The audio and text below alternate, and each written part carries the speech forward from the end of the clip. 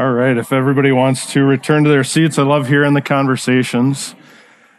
They're like quiet conversations this morning, too. It didn't seem as loud in here, but everybody seemed to just be kind of talking. Maybe everybody's tired this morning.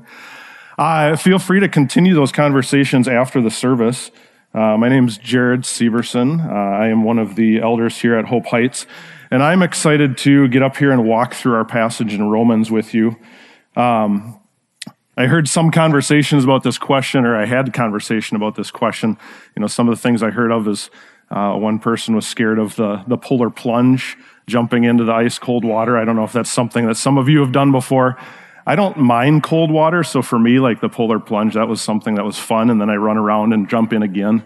I also heard online teaching, something kind of initially scared of, but not really that bad. And then another person shared with me that they're just scared of everything. So for me, I grew up actually in Rochester, Minnesota, and it was always fun coming up to the big city to kind of do things, go to sporting events, go to different places. And so I always enjoyed that. And every summer, my family would actually come up and take a day trip. Is this going to work?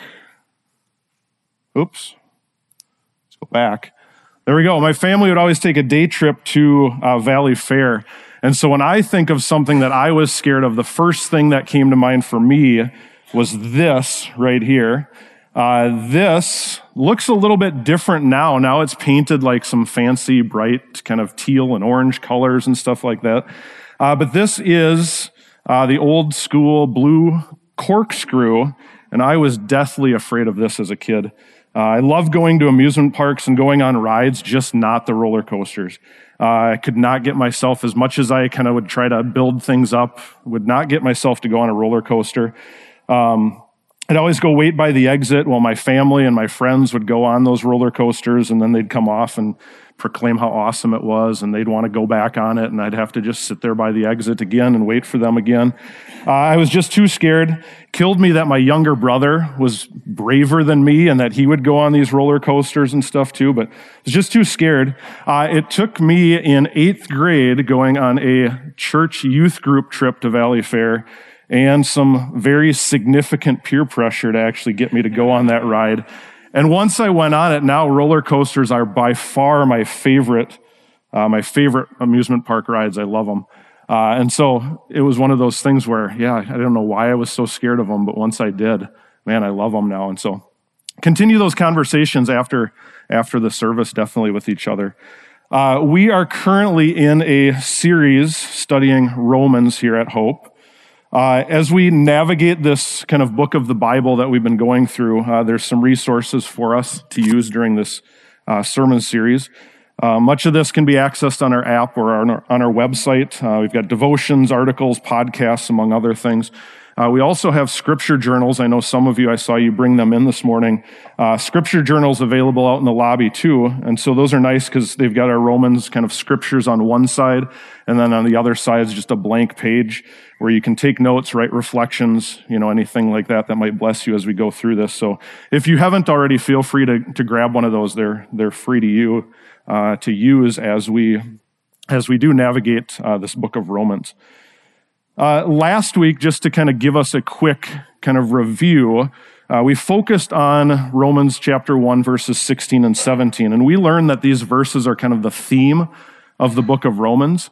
And so I'll just read this here quickly to just remind us where we were last week. In verse 16, "For I am not ashamed of the gospel, because it's the power of God that brings salvation to everyone who believes, first to the Jew, then the Gentile. For in the gospel, the righteousness of God is revealed, a righteousness that is by faith from first to last, just as it is written, the righteous will live by faith." And so Paul wrote this letter to the church in Rome to remind them that the gospel isn't something that we should be ashamed of. It's the power of God to save us for salvation, making us righteous and making us right with God. And that's really great news. This week, as we move into our next kind of section, we're going to continue our study of Romans by looking at this passage. It's kind of a longer passage, chapter 1, verses 18 through 32. It is a long passage, but we're actually going to spend today and the next 3 weeks in this same kind of passage looking at some different parts of it. And so after the introduction we just heard and this good news about what the gospel is, that Paul was communicating to the church in Rome, however, he continues on with something that we might not really expect. Things really kind of take a little bit of a dark turn here. And he introduces us to some bad news. It's kind of like this boat that we're, ready to go on this voyage. We're ready to go sailing. We get in the boat and we maybe take off a little bit, and then all of a sudden we start sinking. So that's kind of where we're going today. So again, not real long passage. We'll kind of navigate through this, and I'll kind of clarify what we're going to be focusing on here in just a bit. So let's read Romans 1:18 through 32.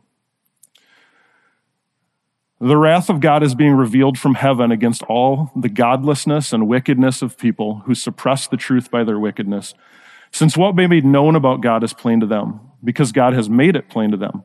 For since the creation of the world, God's invisible qualities, his eternal power and divine nature have been clearly seen, being understood from what has been made, so that people are without excuse. For although they knew God, they neither glorified him as God, nor gave thanks to him, but their thinking became futile and their foolish hearts were darkened.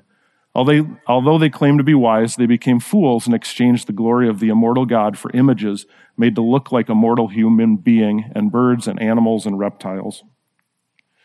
Therefore, God gave them over to the sinful desires of their hearts, to sexual impurity for the degrading of their bodies with one another. They exchanged the truth about God for a lie and worshiped and served created things rather than the Creator, who is forever praised. Amen. Because of this, God gave them over to shameful lusts. Even their women exchanged natural sexual relations for unnatural ones. In the same way, the men also abandoned natural relations with men or with women and were inflamed with lust for one another. Men committed shameful acts with other men and received in themselves the due penalty for their error. Furthermore, just as they did not think it worthwhile to retain the knowledge of God, so God gave them over to a depraved mind, so that they do what ought not to be done. They have become filled with every kind of wickedness, evil, greed, and depravity. They're full of envy, murder, strife, deceit, and malice. They are gossips, slanderers, God-haters, insolent, arrogant, and boastful. They invent ways of doing evil. They disobey their parents. They have no understanding, no fidelity, no love, no mercy. Although they know God's righteous decree that those who do such things deserve death, they not only continue to do these very things, but also approve of those who practice them. That was a lot. Didn't we learn, just from last week, that the gospel meant good news? So then the question is, why is Paul telling us about this bad news? The reality is that we're disobedient people, and there are consequences of that. And we also must know this bad news so we remember how good the good news is. If we don't know this bad news, then the good news might really not kind of have that same weight that it should, or hold that same weight that it should for us. So this week, I'm just going to go back to verse 18 here. We're going to do a broad overview. Now, this really kind of seems, again, like a dark, kind of deep set of verses here. But as I was kind of sitting with this a lot this week, really kind of became a wonderful passage. And so we're gonna look at this kind of, I'm gonna quote unquote, wonderful passage on the wrath of God. When I was initially asked to talk today, I was a little scared and nervous because my first thought that, wrath is all about anger, punishment, judgment. They're not characteristics that I really like to attribute to a loving God or a loving Jesus. What I know of a forgiving, kind of loving Jesus at first glance doesn't really seem to match up with what we just read, or with God's wrath. So it's kind of confusing. I know there are people that have rejected the Old Testament, rejected even Christianity as a whole based on their thoughts and ideas regarding God's wrath and punishment. So it's really a heavy and loaded topic. We're going to take a look at a quote from someone who's kind of trying to reconcile these ideas. His name is Harry Emerson Fosdick. He was a leader in the modernist Christianity movement back in the 1920s and 30s. And many of our kind of Western ways of thinking are, evident in kind of this quote that he has. And so he stated this. He says, primitive man had a devilish concept of God. Noah's God destroyed the earth with a flood. Abraham's God was a bloodthirsty God who wanted a human sacrifice. The God of Moses was the horrible God of volcanic fire speaking to him from Sinai. Little by little, man has advanced as the centuries rolled on. David began to have high ethical thoughts of God, but they were mixed with the terrible psalms that call down wrath upon the enemy. By the time of the prophets, God was really improving. He now hated unrighteousness and spoke out against the crimes committed by men. And when Jesus came along, the idea of God took on the marvelous concept of fatherhood and brotherhood, the greatest idea up to that time. But Jesus also had the repugnant idea of hell.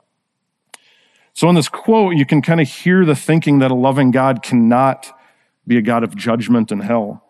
In his thinking, these kind of two things, being loving and being wrathful, can't be true at the same time. God needed to change, grow wiser throughout history. And according to Fosdick, God has been doing that. God's been changing. He hypothesizes that as God becomes more and more enlightened, he gets rid of these kind of backward ideas like wrath. On a side note, I would just kind of venture a guess that this type of thinking or this way of thinking is probably just a reflection of his own, Harry Fosdick's here, his own kind of trust in his own enlightenment and kind of a reflection of the human and sinful desire to trust our own logic rather than trusting in the God of the universe. So what really is God's wrath actually about? Is it like Fosdick thought here where it's all about death and destruction and hell? Or can God kind of in his wrath also be holy, be just, and also deeply loving? It's hard to believe in all of God like that, all of his characteristics, all of his qualities. We try to make God fit our own mold a lot of times. We want him to meet our expectations, not the other way around. We have to remember that God is not us. So how does God's word, going back to Romans here now, how does God's word kind of reconcile that relationship between wrath and love? Let's go back to our verses here from Romans. In verse 18, we see that the wrath of God is being revealed from heaven against all the godlessness and wickedness of the people who suppress the truth by their wickedness. So Paul's going to start with this concept of wrath, but he's not going to leave it there. So we see, 15 verses or so through 32, 14 verses, where Paul is going to talk about this concept of wrath and what God's wrath is, but ultimately he's not going to leave it here. Eventually he's going to show us how the gospel reveals how Christ turns things around. Verse 18 is not Paul's final statement in the matter. It's just that starting point in his explanation of the gospel. So what's the message here? What is God's wrath? How does the Bible define it? First of all, wrath, according to our verses, is a punishment for a crime or an offense. Okay? So according to this verse again now, the world is currently under God's wrath. The verb used here is, not was, not will be, but God's wrath is presently being revealed. So God's wrath is a current consequence or punishment for crimes and wrongful acts. So then the next question is, what's our crime? How do we figuratively kind of slap our holy God in the face? The verse continues on here at the end of it to say that our wickedness starts by suppressing the truth. So what does suppressing the truth look like? I think it's like this, okay? Think of this analogy of a beach ball. So you're trying to submerge a beach ball underwater. I'm sure a lot of us have done that in pools when we were kids, or maybe even as adults, we try to do that, see if we can hold it down. But that's kind of what suppressing the truth is. You're trying to submerge this beach ball in a swimming pool. You actively have to take that beach ball and push it down and hold it under the water, because as soon as you let it go, pops right back up. Okay, God's truth is known to us. God's holiness, his justice, his character, it's all around us. Unrighteous people, which includes all of us by nature, don't want to know what's true about God. Okay, we don't believe because we don't want to. The problem's not that truth is unavailable to us or we don't know. Problem is that we're suppressing it. We're actually holding and actively holding God's truth down and underwater like that beach ball. So if we look on to verse 19 here, kind of continuing on, Paul shares a few reasons why God might be angry at sinners, how we actually suppress the truth. So in verse 19, it says, since what may be known about God is plain to them because God has made it plain to us. So when we suppress that truth, how has God made it plain to us? He continues on in verse 20, for since the creation of the world, God's invisible qualities, his power, his eternal power, and divine nature have been clearly seen, being understood from what's been made so that people are without excuse. So God has shown us who he is, his power and his creation. We can see the intricacies of his design just by looking out our window on a daily basis. Look at our neighbors and our friends and our family that are sitting next to us. He shows us that he's creator, yet we suppress that. We hold that down, that beach ball underwater, and try to be our own creators. If we continue on in verse 21, Paul says, for although they knew God, they neither glorified him as God nor gave thanks to him, but their thinking became futile and their foolish hearts were darkened. So another way that we kind of slap a holy God in the face is by not giving thanks to him.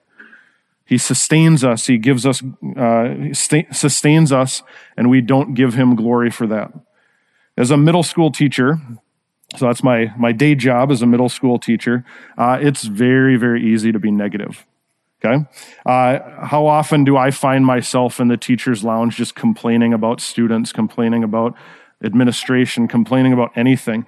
I'm sure whether you're a teacher or whether you have some other job, you might find yourself doing something similar kind of around the water cooler, whatever. But we just like to complain about things that are maybe wrong with our lives, wrong with our jobs. What does that mentality get us? I think it drives us deeper and deeper into despair, hopelessness, and that way of thinking that Paul describes here as futile and foolish.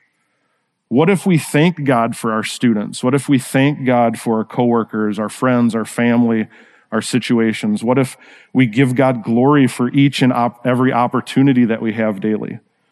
I would imagine that hopelessness, that despair would change into joy and eagerness. But instead, we suppress that truth of God's joy and blessing and, again, hold that beach ball down. So, wrath is the punishment for an offensive hatred or opposition to God, who's holy, right, lovely, and our Father and Creator. So wrath is that punishment for a crime or offense. And then the second thing that I think we see here in these verses is that wrath is also God just letting us go. We see that here in verses 24 and 26. So at the beginning of 24, he says, therefore God gave them over in the sinful desires of their hearts. In 26, because of this, God gave them over to shameful lusts. So what we do as people is we trade away the sin, or we trade away the sin and live as if God doesn't exist. So sin makes God then angry, wrathful, that he then just allows us to do what we want. And remember the story of the prodigal son? In that parable, Jesus talks about a father just letting his son take his inheritance and run away from the family. That father just lets his son go. The son leaves, squanders his wealth, lives how he wants, only to end up in a pig pen, living like an animal, dirty, filthy, and actually eating the food that was meant for the pigs. A lot of times we think we're like that son where we know what's best and we try to do it our own way. And so a lot of times I would argue that God just lets us go. A little video clip here. I'm going to go back and preface this first. So there's different documentaries about different animals and things like that. And so some of them are of like mother animals. There was one that I was talking with Drew about, and we couldn't find that clip about it, but of a mother fox that just kind of lets her babies go and try to experience things, just kind of letting them go. And then before something really bad happens to them, then snatches them back. This one's a little bit different, but this one's with a leopard and some porcupines. But just think about how we are like as we watch this little clip here. It's just a 20-second clip. How are we like this porcupine, or not the porcupine, the leopard, how are we like this leopard that, our parent or God just kind of lets us go and learns things on our own?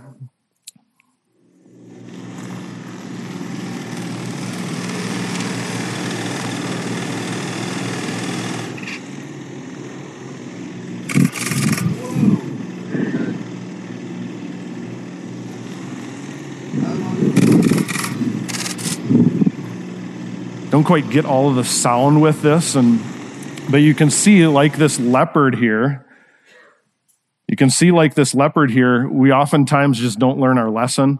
Quality of this isn't great. I apologize that, but we don't really learn our lesson all the time. We try to go our own way without God.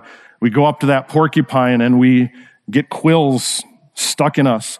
And then, there's another one. I'm going to go over there and try this again, maybe try it a different way. And the same things happen. And then we start pulling those quills out because our way wasn't the right way. It just didn't work for us. So we find wrath kind of in the brokenness and the evil and the death of going our own way. And so God's wrath is letting us go until then we realize, hey, this isn't working. And we do come running back for him because we recognize our need for him. One of my boys and I are doing a devotional together, and we're kind of reading through the Bible. I think it's the Bible in a year, or the New Testament, in a year, and we're just kind of going through it. And as part of that devotional this week, I came across Acts chapter 7. And as I read it, I was like, this Acts 7 details a sermon or a speech that Stephen gives right before he gets stoned to death. It's like, oh man, that just sounds, a lot of what he says in there really ties in. And so I wanted to include that in here. But Stephen was in front of the high priest. He had been falsely charged with being blasphemous towards God. And so he was then, kind of right before his death, he was giving a speech that really, again, tied into what Paul was talking about here in our Romans passage. And so in his speech, we're not going to read the whole thing. He talks about Jewish history, how the Jewish people saw miracle after miracle after miracle, yet continued to reject that and suppress the truth and wanting to go their own way. And so we're going to just read verse 42 and then skip to 51 through 58. But this is Stephen talking, and he says, "But God turned away from them and gave them over to the worship of sun, moon, and stars." And then in 51, he says, "You stiff-necked people, your hearts and ears are still uncircumcised. You are just like your ancestors. You always resist the Holy Spirit. Was there ever a prophet your ancestors did not persecute? They even killed those who predicted the coming of the righteous one. And now you have betrayed and murdered him. You who have received the law that was given through angels but have not obeyed it." When the members of the Sanhedrin heard this, they were furious and gnashed their teeth at him. But Stephen, full of the Holy Spirit, looked up to heaven and saw the glory of God and Jesus standing at the right hand of God. "Look," he said, "I see heaven opened and the Son of Man standing at the right hand of God." At this, they covered their ears, and yelling at the top of their voices, they all rushed at him, dragged him out of the city, and began to stone him. Meanwhile, the witnesses laid their coats at the feet of a young man named Saul. Now in verse 42, Stephen shares how God allowed them to worship other things. The sun, the moon, the stars. They wouldn't find fulfillment, as we know, in that worship. Stephen also talks about how these Jewish leaders resist the Holy Spirit.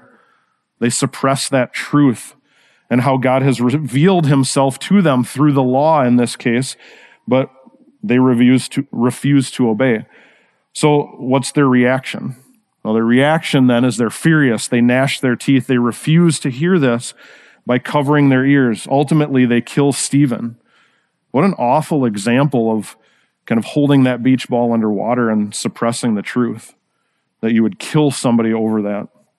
But then notice in verse 58, this is, I think, a really cool connection about, our passage in Romans to kind of this, that Stephen, at his execution, not Stephen, but Saul at Stephen's execution was right there. He was standing there watching this whole thing. He might have even been one of the individuals that actually condoned this or kind of encouraged this.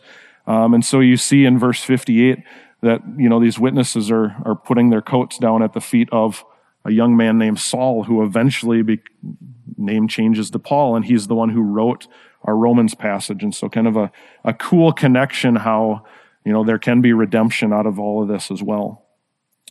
So going back to our Romans passage, we see verse 28. In verse 28, it says, "Furthermore, just as they did not think it worthwhile to retain the knowledge of God, God gave them over to a depraved mind so that they would do what ought not to be done." Here again, we see an example of how God gives us over to our sin. Now, we have to be very, very careful as Christians. We don't want to look at a passage like this. I think oftentimes we as Christians kind of do that. We might look at this whole passage and say to ourselves or others, well, verse 26 and 27, which aren't up here on the screen right now, but in verse 26 and 27, Paul used more words talking about sexual sin and talking about homosexuality, so that's got to be the worst sin. But if we take the totality of this passage as being about God's wrath, about punishment and the part of that wrath that's just letting us live in our sin if we choose to suppress the truth that we know, we can't overlook all of the sins that are here that actually are a slap to the face of God. So if we look at this list here, all these highlighted sins, we have wickedness, evil, greed, depravity, envy, murder, strife, deceit, malice, gossip, slander, God-hating, insolent, arrogant, boastful, inventing ways of doing evil, disobeying parents, no understanding, no fidelity, no love, no mercy. That's quite an extensive list. As I looked at this week, I see a lot of those things that are true for me. Disobey parents. Oh, no, that was my younger brother. Oh, wait, now I'm being arrogant or boastful. Okay? So you can see how, we can just fall into all of those different categories here. We can't escape this list. We can't escape these sins. This list is us. This list is me. And nowhere in here does Paul rank any sins. He doesn't say that, well, God's going to punish sin number 1 in this way, and then sin number 2, well, that's not as bad, so the punishment's not as severe. Okay? Instead, Paul tells us this right here. Although they know God's righteous decree that those who do such things, do any of those things on that list, we deserve death. Not only continue to do those very things, but also approve of others who practice them as well. Remember, God's made all of this very plain to us. We know every one of these sins deserves death. Yet we continue to do these things and practice them. Donald McLeod says Paul is not teaching that one day God will punish Roman civilization for its vice and decadence. On the contrary, the vice and decadence are themselves God's punishment. Their punishment was their greed, envy, strife, deceit, violence, and faithfulness. Those things, being boastful and knowing that doesn't work, that's a punishment in and of itself. So if we go back to kind of our definition, the two things that we can see from this Romans verses about what God's wrath is, this is God's wrath. Sometimes he just lets us be in our sin, and we deserve punishment for that. So this seems like bad news, okay? And it is bad news. If you look ahead in Romans chapter 1:18, where we started today, all the way through chapter 3, verse 20, is all about bad news.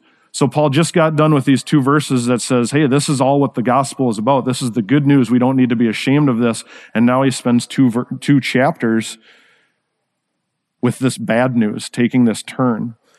Now, his letter to the Romans, or any of his letters, were intended by that church to actually be read from start to finish, kind of all at one time. If we were to do this, if we started reading through this, it would take us a few minutes to read through kind of the bad news to get to what's next. However, in our Romans series, one of our hopes is that we want to actually just kind of sit in this bad news for a while. And so we're actually going to be in this kind of bad news through the middle of verse 3, probably until kind of mid-May sometime.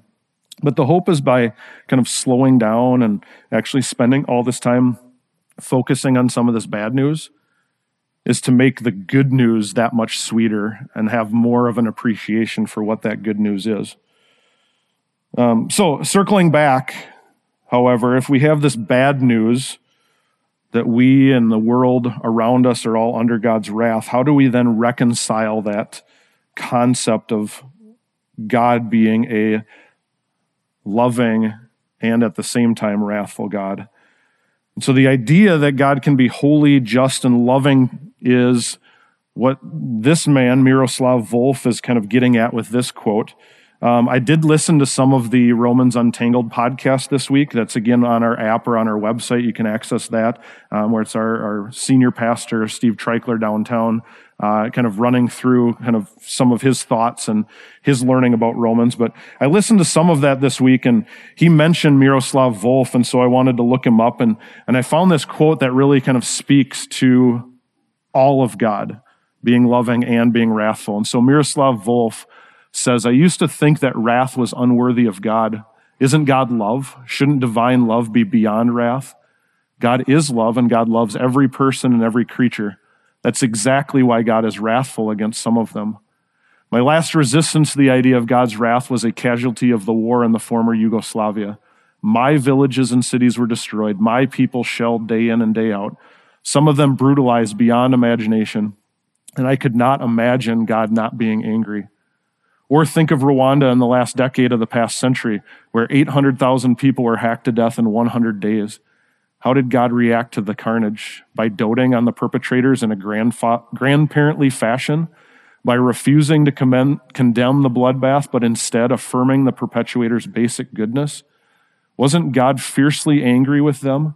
Though I used to complain about the indecency of the idea of God's wrath, I came to think that I would have to rebel against a God who wasn't wrathful at the sight of the world's evil.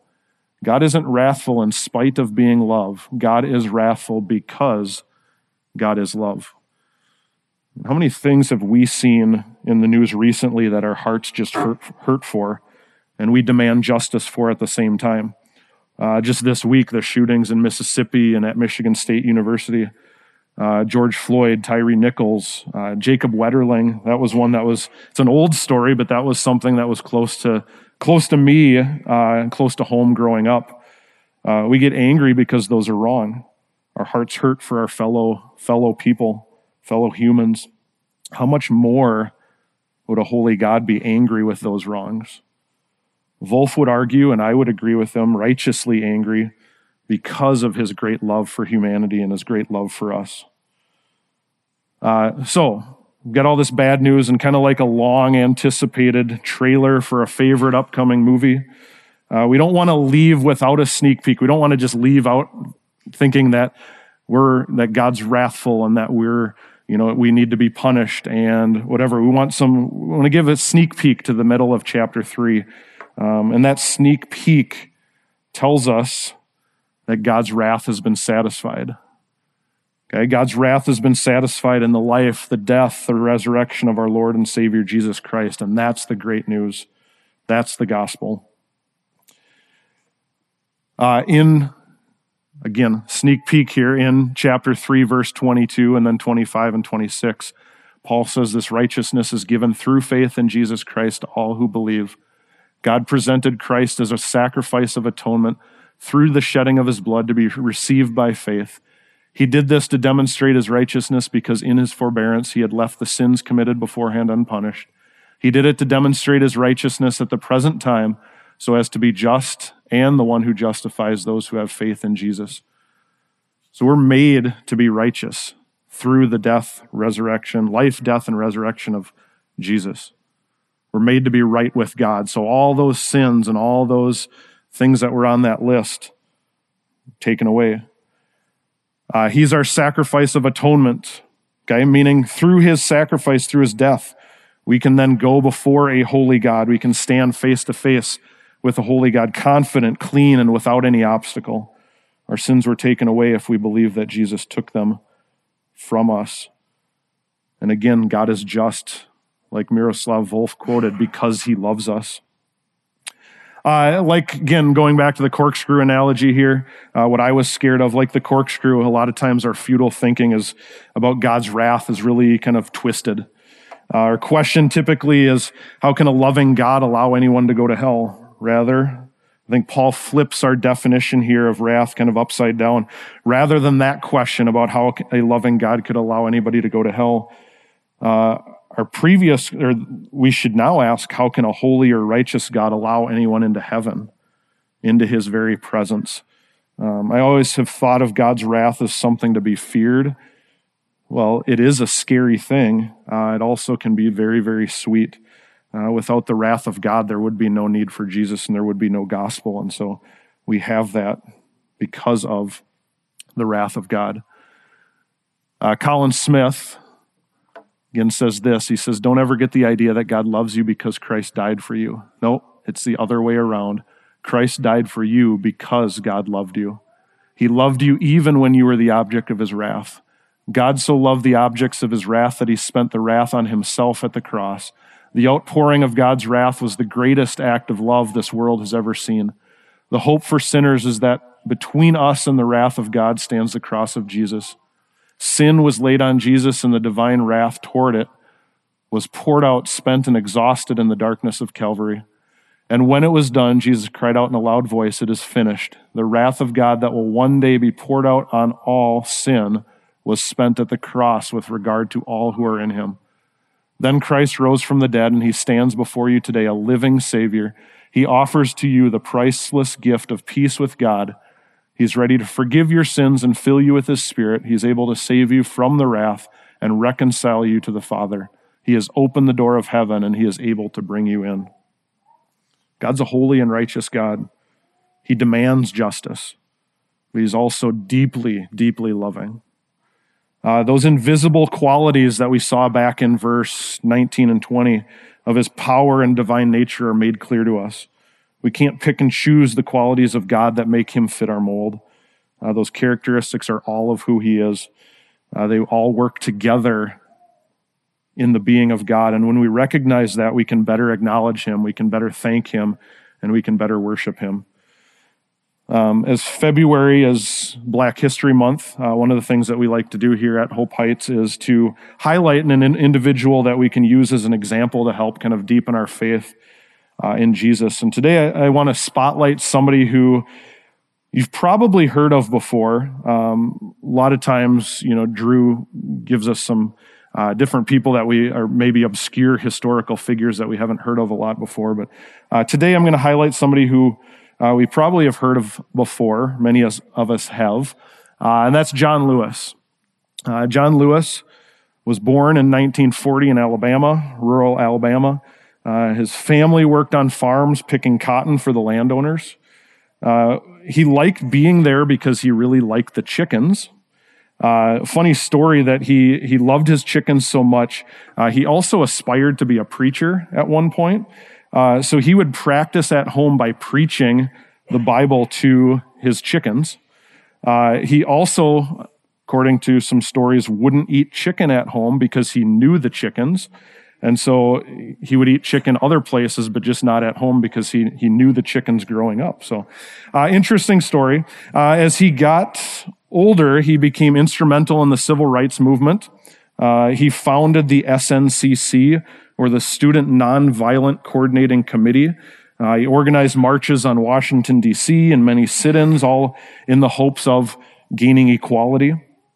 He was beaten many times by angry mobs, thrown into prison. He was part of the Selma to Montgomery March in 1965, and during that march, he was beaten and his skull was fractured. However, through it all, he called it the good trouble that he was getting into. He never did become a preacher, but he used his strong voice to advocate for change in Congress when he was elected in 1987, and he served in Congress until he died not too long ago in 2020. I would encourage you at some point to do some more looking and just read up on his incredible life. But here's a guy who had every right to be angry, every right to be vengeful and about the wrath that he faced from others. However, he was quoted as saying, "I accepted the teaching of Jesus, the way of love, the way of nonviolence, the spirit of forgiveness and reconciliation, the idea that hate is too heavy a burden to bear. I don't want to go down that road. I've seen too much hate, seen too much violence, and I know love is a better way." I think that's amazing considering all that he went through. So again, I would encourage you to do a little bit more digging as time allows and just learn a little bit about who he was. At this point, I'm going to invite the worship team up. As they come up, a few questions for us to kind of consider and reflect on about our passage today in Romans. Again, we're going to come back to these over the next 3 weeks. I just kind of did a kind of a broad overview of this idea that God's wrath is being revealed right now and what that maybe looks like. Over the next 3 weeks, we're going to have different parts of this passage that we're going to focus on and just, again, kind of sit in this bad news a little bit. So hopefully that we really understand how much better that good news actually is for us. As they're getting ready here, a few questions for us to kind of think about and consider. Do we see God as all of who he is? Do we see God as a just God, a wrathful God, and also a loving God? Do you recognize individually that you've slapped a holy God in the face? What are some things that remind you that you're saved? What are some things that remind you of that good news? And then who do you know that needs to know Jesus died for them and is not just wrathful, is not just out to get them? Because God is love, as we've seen as well. We're going to spend some time here worshiping God, all of God, who he is, his wrath and his love. Worship takes many forms. One of those is singing, like the band's up here ready to go now. We're going to have an opportunity to sing a few songs and glorify Jesus, that he took away that sin, that he took God's wrath and punishment that we deserve. Another form of worship is prayer. We'll have a few people in the back of the auditorium that are willing to pray for you if you have something. You can also use this time just in silent reflection and prayer with yourself as well. If you do want somebody to pray for you, you can just ask them, tell them what you'd like them to pray for, or if you just want a general prayer, they would be happy to do that as well. Also, at any point during these songs, you can head out to the lobby to take communion. Communion's an opportunity to say thank you to Jesus for his sacrifice. Thank you that he took God's wrath in his death and then his resurrection.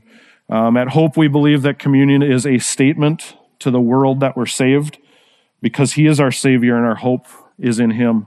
You don't have to be a member of Hope here, of this church, or a member of any church to take communion. We just ask that you are a follower of Jesus. And if you aren't right now, if you're kind of feeling your hopelessness and you're feeling the depths of whatever darkness it might be, right now you can accept Jesus right where you sit and just turn your life over to him and know that he's taken that wrath for you. So at this point, before we worship, if you would just bow your heads and pray with me, and then we'll get to singing our songs here. God, we thank you. We don't always grasp who you are as we look at kind of tough ideas like this that maybe don't fit within our cultural or human perspectives. Regardless, we pray that we're people that don't try to suppress your truth.